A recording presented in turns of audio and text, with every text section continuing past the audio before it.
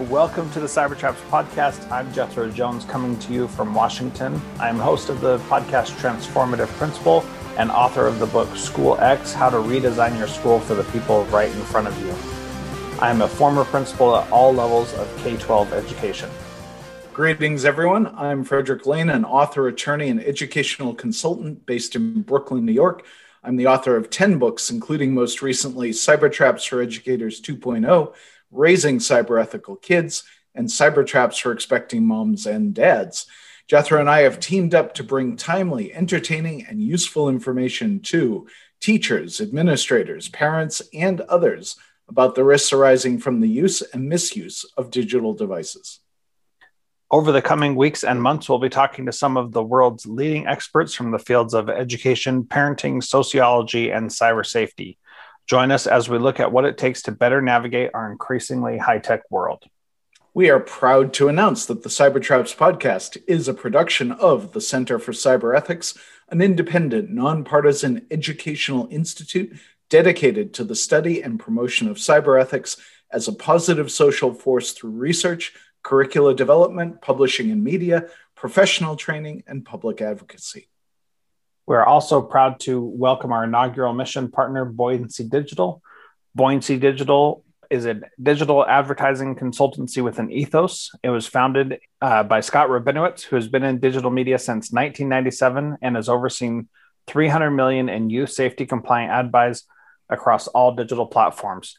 For IAB, Google, and Bing accredited brand and audience safe advertising sales solutions, media buying, and organizational training for media publishers, please reach out to Scott at Buoyancy Digital. Man, I'm having a hard time with that today. Please reach out to Scott at buoyancydigital.com or at Scott R Media on LinkedIn. A transcontinental hello to you, Jethro. Indeed. It's so exciting that you're in your new place in Brooklyn, and I'm looking forward to the day when I can come sleep on your couch.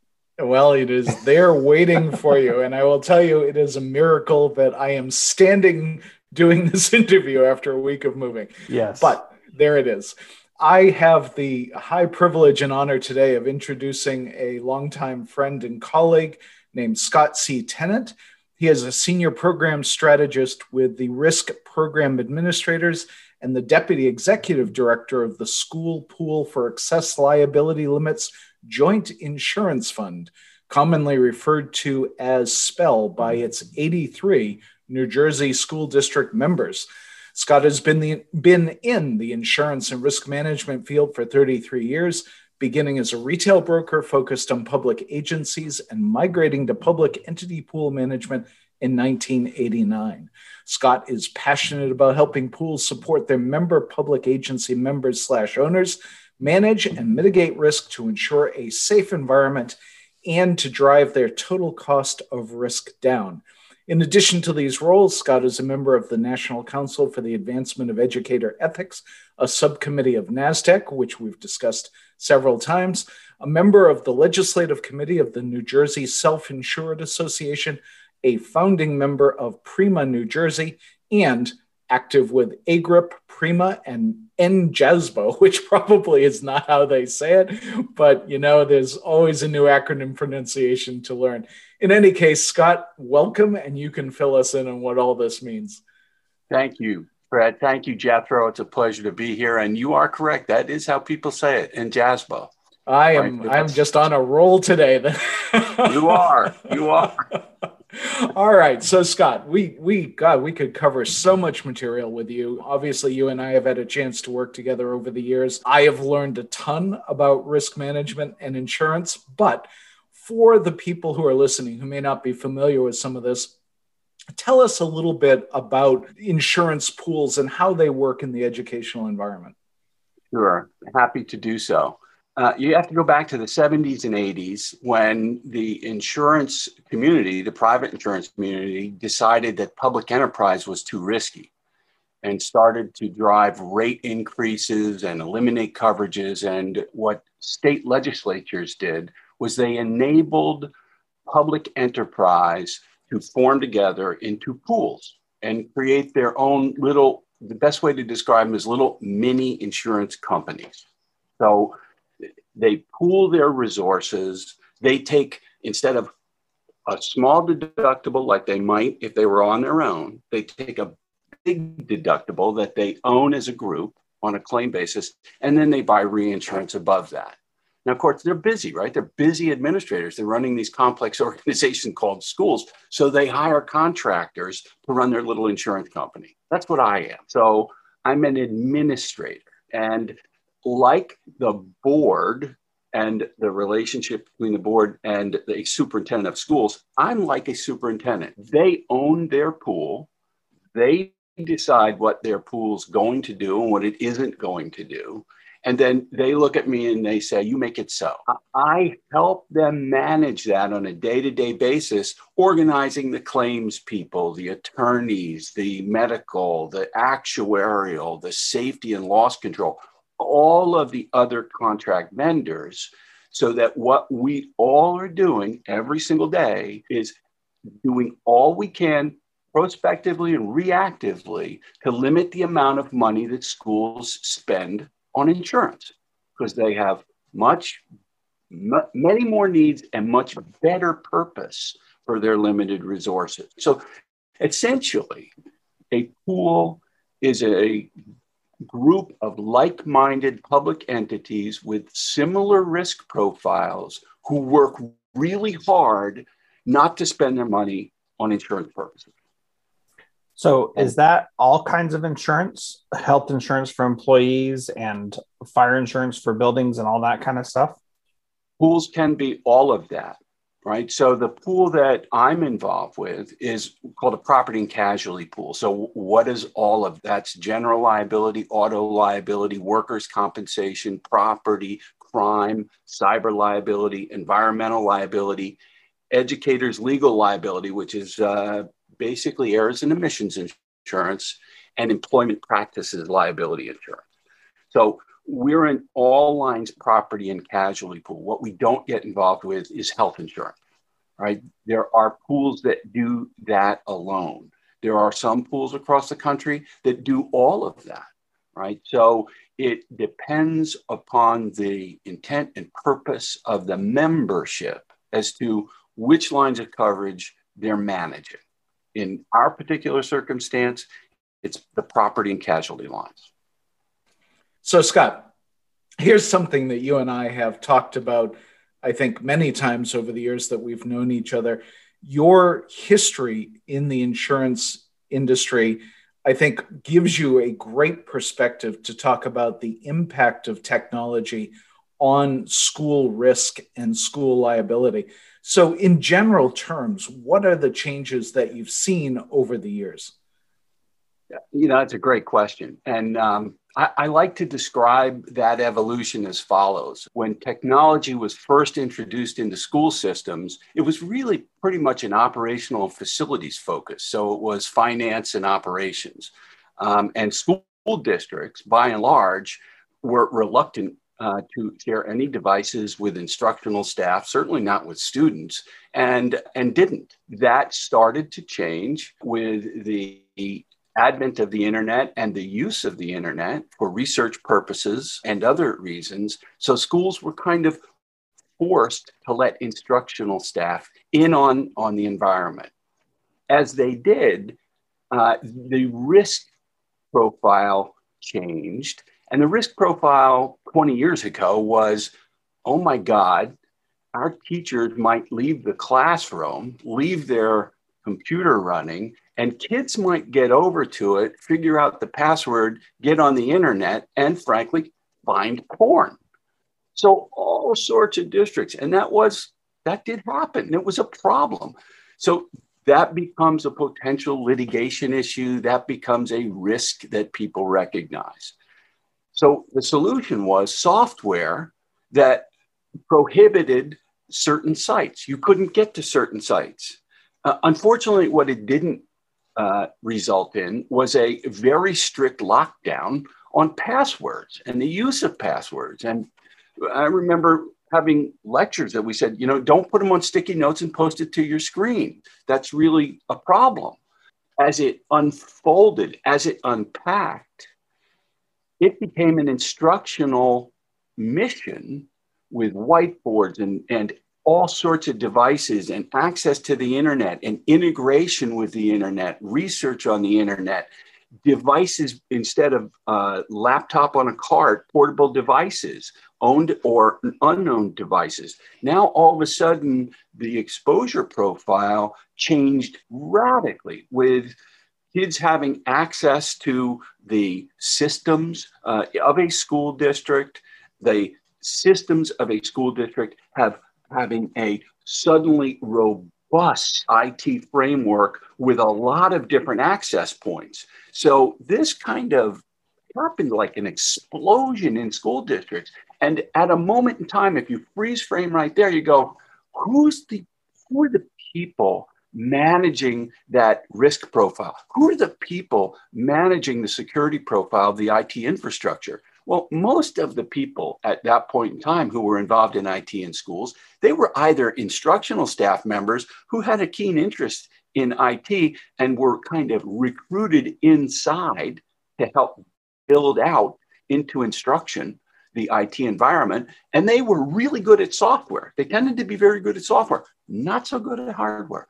Or they were people that were hired from the outside to build out this hardware platform who really weren't all that good with software. Now, all of a sudden, you're not dealing with maybe a handful of software environments. You're dealing with a giant basket full of software, and the demand from the instructional side of the house to add more and more different softwares because there's all this extraordinary instructional software available. Well, everybody's doing this, and nobody's really thinking about the security issues. They've kind of abandoned that because they're also not getting a significant number of claims associated with it yet.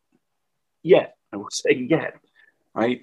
At that time, in my experience, that's when I'm going, hey guys, time out, stop, be careful. You need to attend to the security issues. You can't just have passwords that are 4 digits. You can't have half your staff with a password that's 1, 2, 3, 4. That's not wise. You need to be paying attention to these things, and you need to start managing them. Not everybody can have the administrative rights to the software. That needs to be managed. But this was not well received in school districts because it slowed down the pace of innovation, and it caused the instructional side of the house to go, wow, wait a minute, that's such a hassle doing all of that. Please, we don't want to do that. So it wasn't really attended to. So it just got larger. That footprint got larger, and here's what happened. Initially, DDoS, right? Distributed denial of services. After DDoS came ransomware. These things had this impact. And this is what I always say, or have been talking to school district members about, and I'm from New Jersey, right? So in New Jersey, we have big snowstorms. And I used to say to them, listen, here's what cyber is going to be if you're not careful. If you don't recognize it, cyber is going to be like a giant snowstorm, 25 inches of snow. And if you had 25 inches of snow, would you know what to do? And I'd wait a little bit. And I'd say, of course you do. You have a plan for that. You know exactly what you're going to do. Yes, you might lose a couple of days of instruction, but you're going to start clearing the main entries and exits. You're going to clear the parking lots. You're going to get ready. You're going to get people back as soon as you can. Cyber is like a giant snowstorm. Okay, you are now at risk of being shut down, stopped in your tracks because you're no longer able to educate due to a cyber storm. Right, and let me ask you simply. If you have a cyberstorm that shuts down your systems, do you know what you're going to do? And people would just stare at me because they had no idea what they were going to do. They were like, oh my God. They would leave those discussions and go back and talk to their IT people and go, is he crazy or is that possible? It's now at a point where everybody recognizes, oh my God, yes, that's absolutely possible. It's happened a lot of times in every state, in every county. So everybody knows a person or another district where it has happened or it's happened to them. And here's what they're starting to recognize. They're so far behind the 8 ball when it comes to investments in security architecture in security policy and procedure that they know they're at tremendous risk. And COVID-19 has only made that clearer and more pronounced. So one of the things you said that I find really fascinating is people weren't dealing with it because there weren't a lot of claims. And the reality is that even in education, money talks. And so if you're getting sued over something, you put policies and procedures in place to be able to stop those things from happening again. And every educator who has been spent any time in a school knows that there are policies and procedures in place because somebody did something and the district got sued. And that is the only reason why that specific policy exists, is to prevent that from happening.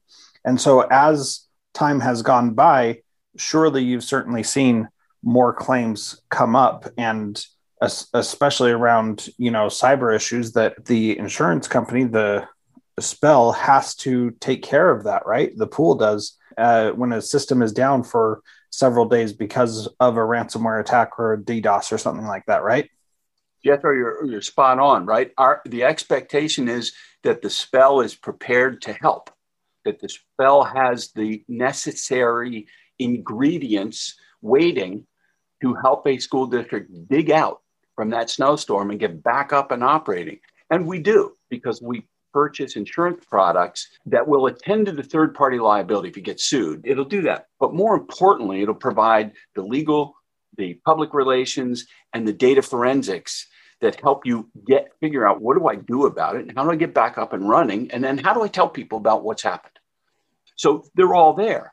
But the problem is that, this is a marketplace, an insurance marketplace, where cyber liability policies, despite the fact that the growth in the number of policies and premium year over year is well over 20%. That's a lot. They still aren't making any money.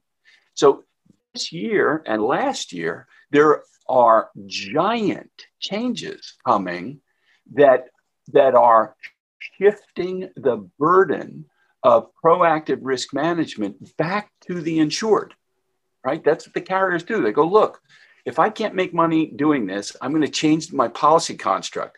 Much larger deductibles, co-insurance, all kinds of things that's going to put a goodly portion of the money issue back into the budget of the insured, okay? And that will provide incentive for those insureds who are investing correctly in reducing the risk by having less financial risk in a claim. That is what's happening right now all across the world, regardless of what kind of enterprise you are, but very much focused on education. And the reason is that the claim stream internationally and very acutely nationally in this country has been focused on education in terms of the ransomware hits. And the reason is education's seen as low-hanging fruit. They're easy. It's easy to get in. It's easy to spend time in there, and it's easy to follow patterns of behavior and then lock people into a ransomware demand. It happens way too often, every single day. It just seems so spot on, Scott, for you to talk about that, given the Colonial Pipeline incident that happened in this country just this past week. And, presumably an energy company is going to have the resources to try to harden its infrastructure to a much greater degree than schools necessarily are. And I think that this underscores a point that I'd love to get your thoughts on, which is that if you go back far enough, 60s, 70s, schools had much greater control over their infrastructure. But with the onset of computers, and in particular, student devices, schools have, I think, largely lost that sense of control. And it feels to me like they're vastly more vulnerable than they were half a century ago. Oh, well, there's no question. And then the flip side of that is there are products and services out there that absolutely, if utilized, can put a school district back in control, right? They can geographically net their campuses so that you can't mess with their internet. You can't abuse it. You got to stay within the rules or you'll get locked out. There are tools. The huge problem with the tools is that it requires a constant IT presence within the tools to manage the feedback. So if you look at endpoint protection, right, so you're going to have endpoint protection that involves artificial intelligence because the attackers are using it. So you need to be as smart as them. And you have a choice in those. You can buy endpoint protection that identifies something and tells you about it and asks you to make a decision. Or you can buy endpoint protection that identifies something, decides it's a risk and closes it off. And here's the difference. If you're being advised, somebody has to pay attention because the risk is real time. You know, you give it 8 hours before you attend to it, you could be in trouble. You could be in a lot of trouble. So you need to have staff who are paying attention to those things and making decisions. Now, if it just closes it off, here's the risk you run. It's going to close off current software that is part of the instructional staff purview, and all of a sudden people can't teach. Right? So if you buy that, you need to have the capacity to respond to somebody who's going, hey, what happened to this? And you've got to be able to go in there and go, oh, okay, here's the issue, make the adjustments, and then narrow the channel to those who need to have access and not others. So managing this risk isn't simple. And it requires a commitment, not only in resources for various softwares, but a commitment in having the correct staff and then aligning the software to your staffing capacity. Beyond that, communicating with staff. So instructional staff need to understand, that while there may be some difficulty restricting administrative rights, administrative passwords, and narrowing the number of folks who have it, it's the best way to secure the district. So people have to be involved in all of this on many levels in order for a school district to have a thoughtful plan that when it doesn't go well and there is an issue, everybody agrees to a remedy despite its relative difficulties somewhere in the organization. Because, geez, we can't get shut down. It's better than being shut down. It's better than having ransomware. It's better than the alternative. But without that kind of thinking and discussion going on, you run the risk of having the old kind of what feel like intractable problems where one side of the house is resisting the other side of the house's desire to manage risk. So I can narrow that down to, okay, dual factor authentication. You can't get into the system without dual factor authentication. Well, that is a quantum leap past no more 4-digit codes, right? Not only do you need a password that is complex, but you also need to wait until you get a duo notification or some other form of dual factor authentication before you're in the system. Those things, although they sound trivial, are really difficult. They're tough issues in school districts. That kind of change in habit is difficult to manage, but must be managed because, as you know, Fred, cyber liabilities, the vast majority of cyber issues are people associated with, right? They're failures to protect your passwords, failure to understand or see phishing emails. Just, they are human in nature. And so the first priority, the first vector in managing risk associated with the cyber and IT environment is the human. And there it has to be more understanding and a better consensus of thought so that everybody understands, geez, if I'm good at this, and I'll call it cyber hygiene, I'm gonna help protect the district, I'm gonna help protect my students, but I'm also learning how to protect myself because I'm at risk all the time personally in my digital world.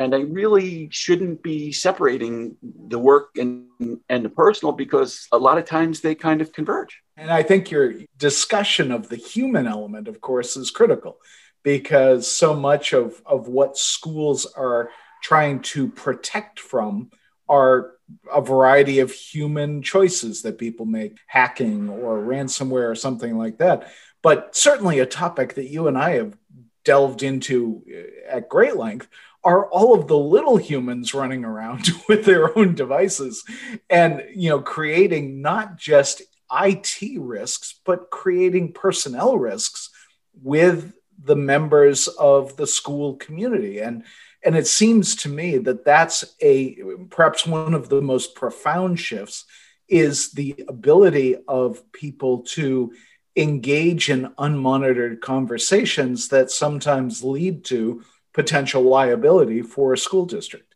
So yes, AI is critical for protecting, the access issues and the unwanted intrusions, but we have so much work to do to continue to improve the human intelligence or the emotional intelligence piece of the people who work in schools. Oh, 100%. Add to that, Fred, the fact that it's certainly true in New Jersey, and I think it's become pretty much true across the nation, that schools are being held responsible for the behavior of their students on a 24/7 basis, right? So it's at a minimum portal to portal. So, okay, a kid pops out of the front door, on your watch, gets in the bus, on your watch, comes to school, on your watch, leaves school, on the bus, back home, all on your watch with a device. And they're into social media, and what they're doing in social media is often innocent, but many times really disparaging and very harmful to one another, right?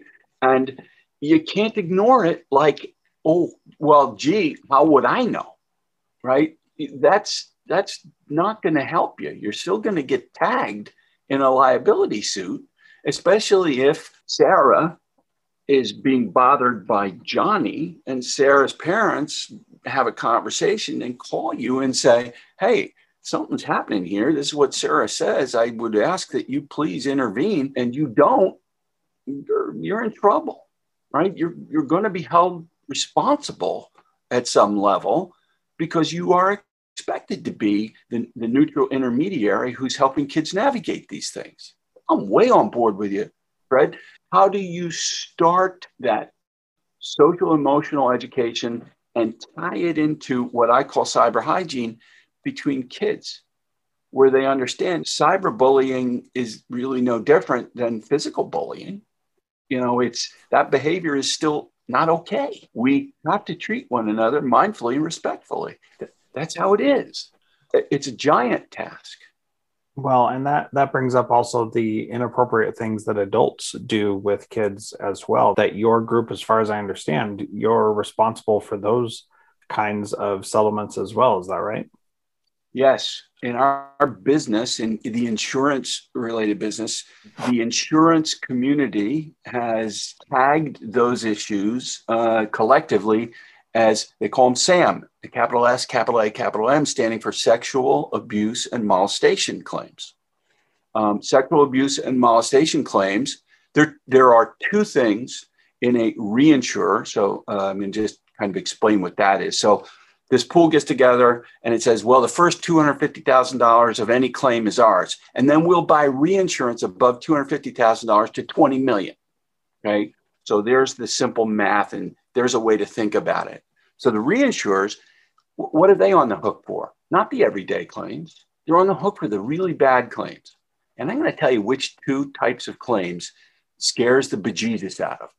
Can I say bejesus? Probably not. Scares the heck sure out did. of. Right? It's a bus accident and a SAM claim. In that order. Why a bus accident? A tractor trailer hits a bus full of kids. That's going to be a gigantic problem for the reinsurers. It'll blow through $250,000 in a moment. A SAM claim is doing the same thing. SAM claims are very, very, very expensive claims because it shocks the conscience. No one can accept that a teacher who is entrusted with our children to be us in the absence of us, right, during the day, could possibly in any way, if you will, to a relationship with a child, a relationship with a student. It's not at any level, in any way, okay. It's not okay. And juries are absolutely making that clear all across the nation with gigantic awards. You know, you think of what happened at the Sandusky and the Penn State. You think of what happened at University of Michigan. You can talk about higher education, and then you can start talking about public schools, and you can talk about LA Unified. You can talk about horrific claims across the nation. And what people don't understand is just so many 40 million, 100 million, 200 million claims. And the insurance companies go, okay, I'm done. You don't pay me enough money to be able to respond like that. It doesn't work. It's bad math. When they get to that point, they do a number of things. And the only things they have left to do is, well, your $250,000 retention, we'll give you the coverage, but you have a $10 million retention. So you're on the first 10 million, and we'll go excess of that. A school district can't handle that $10 million either, right? No. And they know that, but they go, well, just because that's true doesn't mean I go bankrupt, right? I don't stay in this risk position. And the only way you keep the good faith of your reinsurers is when they know you're a partner in the solution, that you're not ignoring it, but you're engaged. You are working very hard, very diligently to mitigate that risk, if not reduce it or eliminate it, right? Then they'll go, okay, I just took it on the chin with a very bad claim, but I'm going to hang in there with you because I know you're working hard, and we'll consider this one an anomaly. 1 is bad, 2 is really troubling, 3 is a pattern. So you need to be working real hard, and you need to be working real hard very proactively. If you've never had the claim, don't assume you won't. Don't make those false assumptions. Work hard all the time to make certain you don't have a horrific bus accident. Well, make sure and work hard all the time that you don't have anybody making dreadful errors and mistakenly engaging with a student, their ward, as a peer and doing things that are just horrible. Do all you can, okay, to make certain that when you hire, you're not hiring a known predator, right? Do all you can, but don't ignore it. If you ignore it, you're going to be in trouble. So, Scott, I think the other challenge here is that we often don't know the jury award amounts in every situation. We may have an idea or hear some report, but we don't always know that people are receiving some sort of settlement from it. And certainly school districts aren't publicizing that they're, with their insurance company, paying out all this money. Is it important to have that communication and let people know what's going on? Or is it better to kind of keep it quiet as much as we can so that people don't get other ideas and start abusing the system themselves? That's a great question. My response is always the same. Okay. Don't hold back. You know, if you think that by not talking about it or not sharing the information isn't out there, you're wrong. And the reason I say that is there's a plaintiff bar that is very aware of all of it, and they share regularly. That they know. And you're not going to change their appetite by being quiet. You're also not going to change their appetite by sharing. What you might do, right, if you share, is you might grab the attention of those who are at risk of understanding these things. What person who works for a school district, whether they are instructional or operational staff, who among them ever wants to be in a position where they are accused, even accused, let's say wrongfully, they're definitely wrongfully accused of a inappropriate relationship with a child student. Right? If there's anybody who wants to be there, that is the pedophile predator. But 99.9% of everyone else is going, no way. I want nothing to do with that. God, I don't ever want to be in that place. They react that way because at some level, they understand the risk. At some level, they understand the punitive reality of such an accusation, whether it's true or not. It could be a career ender. At a minimum, it makes it almost impossible to function, right? How do you keep functioning under those scenarios? There's enough weight of reality there to help districts engage in the discussion, and that discussion being about the risk. You cannot be in education and not be at risk of the relationship you have with the students. You can't. Things can happen where you haven't really done anything, but the impression that is created by circumstances puts you in an incredibly awkward position and at risk. You also, if you are an educator, you are because you really care about kids. You really want to help them excel. You want them to be robust academic and athletic people. You want them to be all they can be, and you want them to be successful. That's who you are.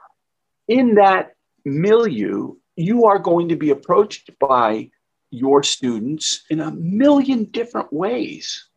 In those approaches, in those one-on-one circumstances, you need to be able to navigate. You need to be able to recognize when there's a risk associated with different decisions, and you need to make the better decisions. And you need to have faith in your colleagues that you can then talk about these things and go, hey, look, I need a little help. I don't want to betray the child. I want to help the child, but I don't want to put the child or myself at risk. How do we help this kid? Those are the kinds of discussions that are natural to school district communities, but they're so hard to talk about when you talk about that relationship, because no one wants to think of themselves as making those horrible discussions or those horrible decisions where they've made a mistake, where they've forgotten. This is my ward, not my peer. No, Scott, this has been one of the challenges in terms of doing the Cybertraps series, right? Is that people don't want to sit down and say, not only are there these examples of people making bad choices, but if I'm not careful, I could make a bad choice myself. That's a hard conversation to have with people.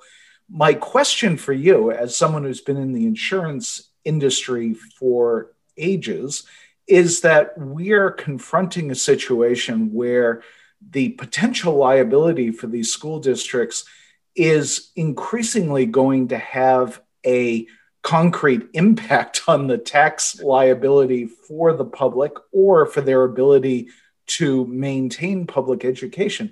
So how do we establish the kinds of best practices, literally from parenting up through the schools, to make it clear that the organizations have exercised reasonable care in identifying potential harms and preventing them? Is that the path forward for dealing with these incredible judgments? Well, yes. And I wish I could define it beyond yes and a supporting statement for what you just said. And because it's some mix. You know that I am a huge fan of the Model Code for Ethics for Educators. I am a huge fan of what NASDAQ and the NCAE are doing, and Dr. Hutchings, right? And I believe that when his book is out, it will spawn a whole series of very useful tools that school districts can employ to engage in this discussion locally without finger pointing, without feeling threatened, and really thoughtfully exploring the subject matter. But that doesn't necessarily bridge to how do we deal with the kids How do we deal with community? I think a lot of the work that's going on right now in social emotional learning is kind of key to that, because therein lies the segues, if you will, to a more robust discussion with the students. And then there's the wild card of parents.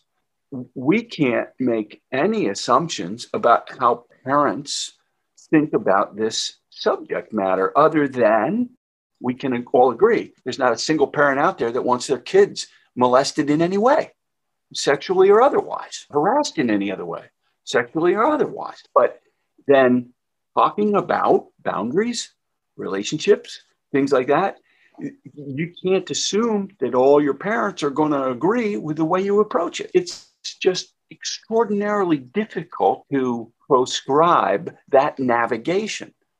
Fred, I advocate start the discussion. I am a big proponent about start discussing this. Start discussing this among the professional staff. Why? Schools are remarkably good at figuring all those questions out.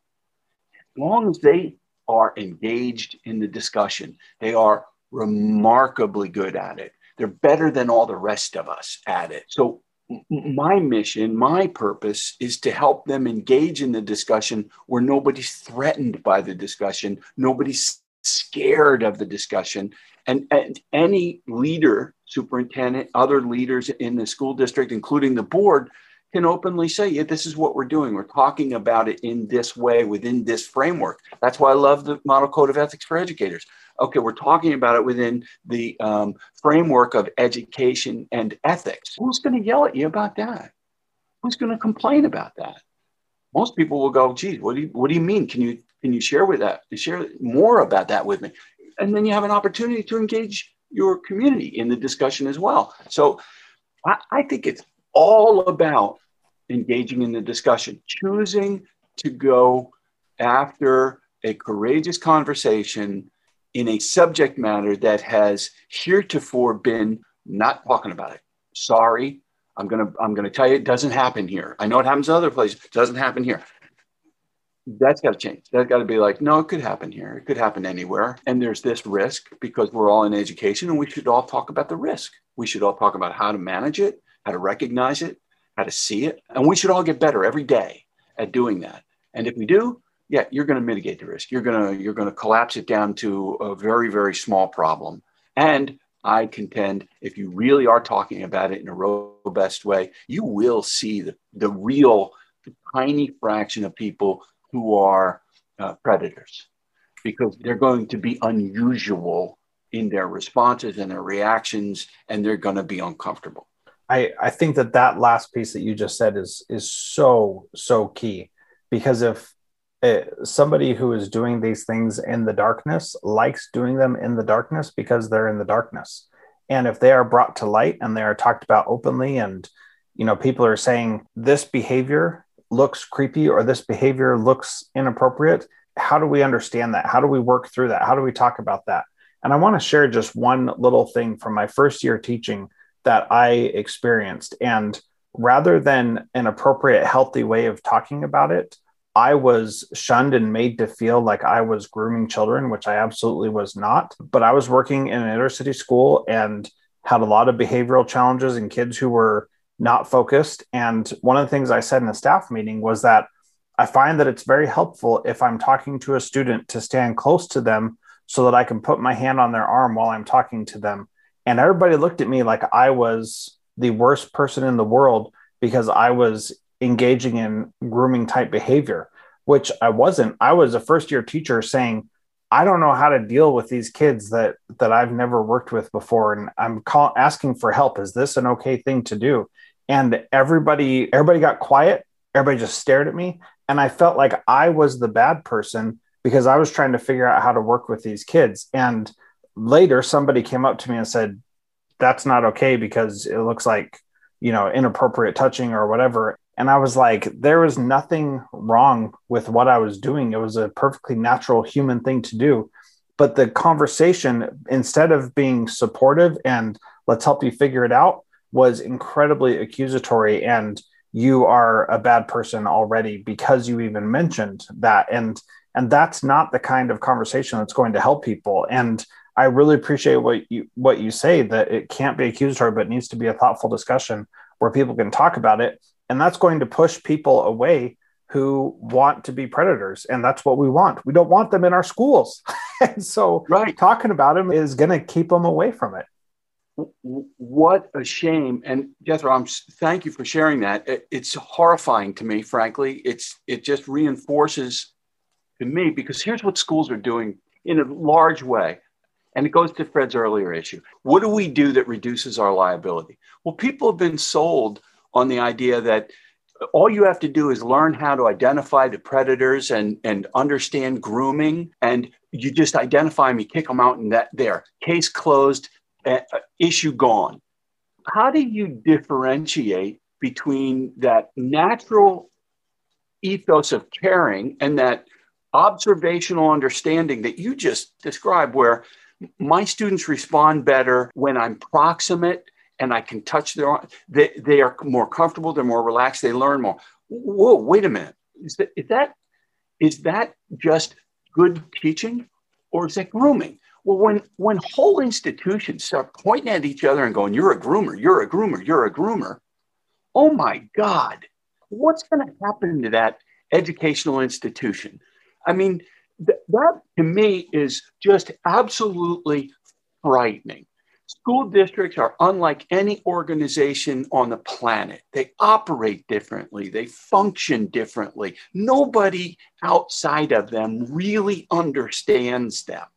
So they're dealing with our kids. So our expectations are monumental. They're under pressure to perform in ways that we don't even really articulate well. So here is this little group of this rather small organization, this little group of people who are trying desperately to perform exceptionally well and do it appropriately.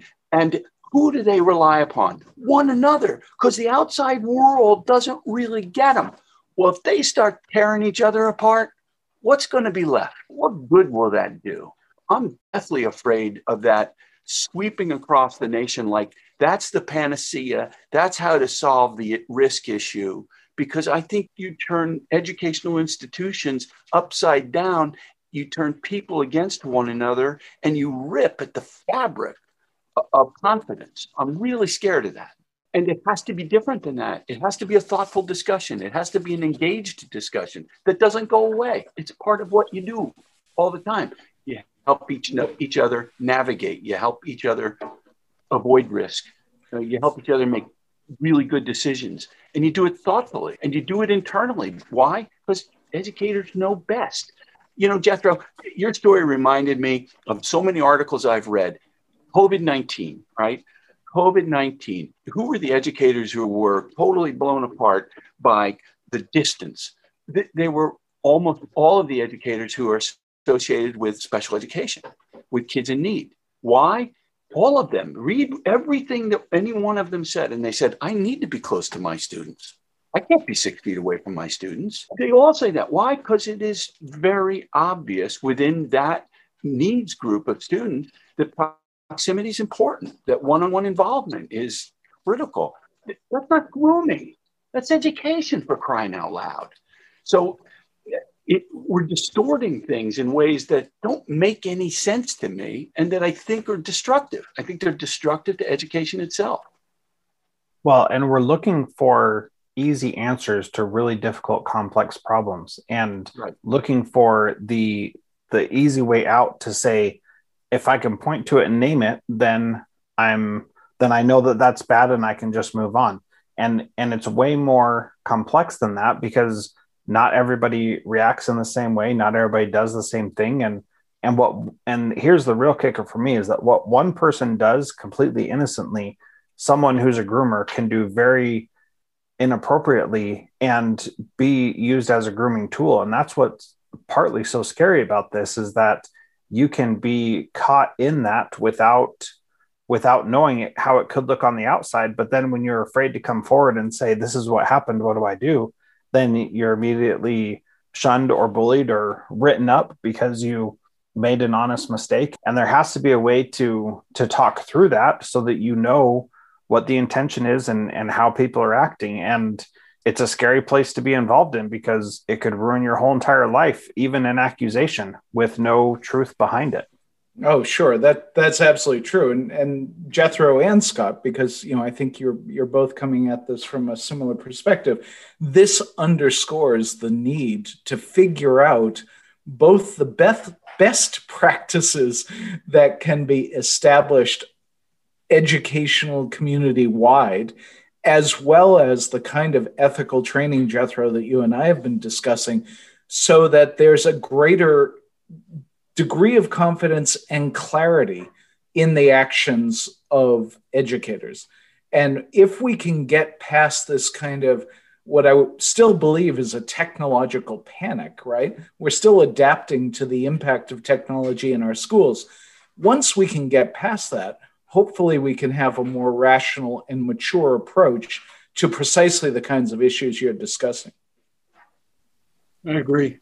Yeah. 100%. And we have to learn to do it, because without having a rational, confident framework, I don't see how anybody mitigates the risk.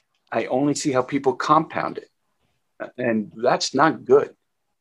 Well, more than anything else, Scott, it's simply not an effective way to run an educational system. And we need to do that more effectively.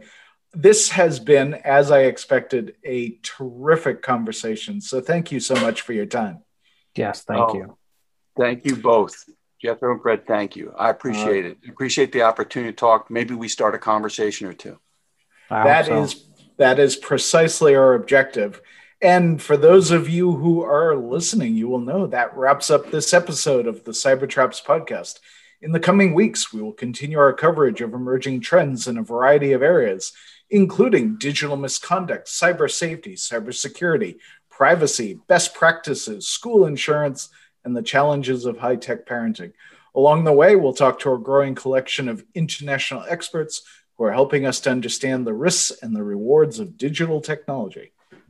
You can find the Cybertraps podcast on all your favorite podcast apps. We hope that you'll share the show with your friends and colleagues and reach out to us if you have questions or topic suggestions. If you'd like to follow us on Twitter, I'm at Jethro Jones and Fred is at Cybertraps.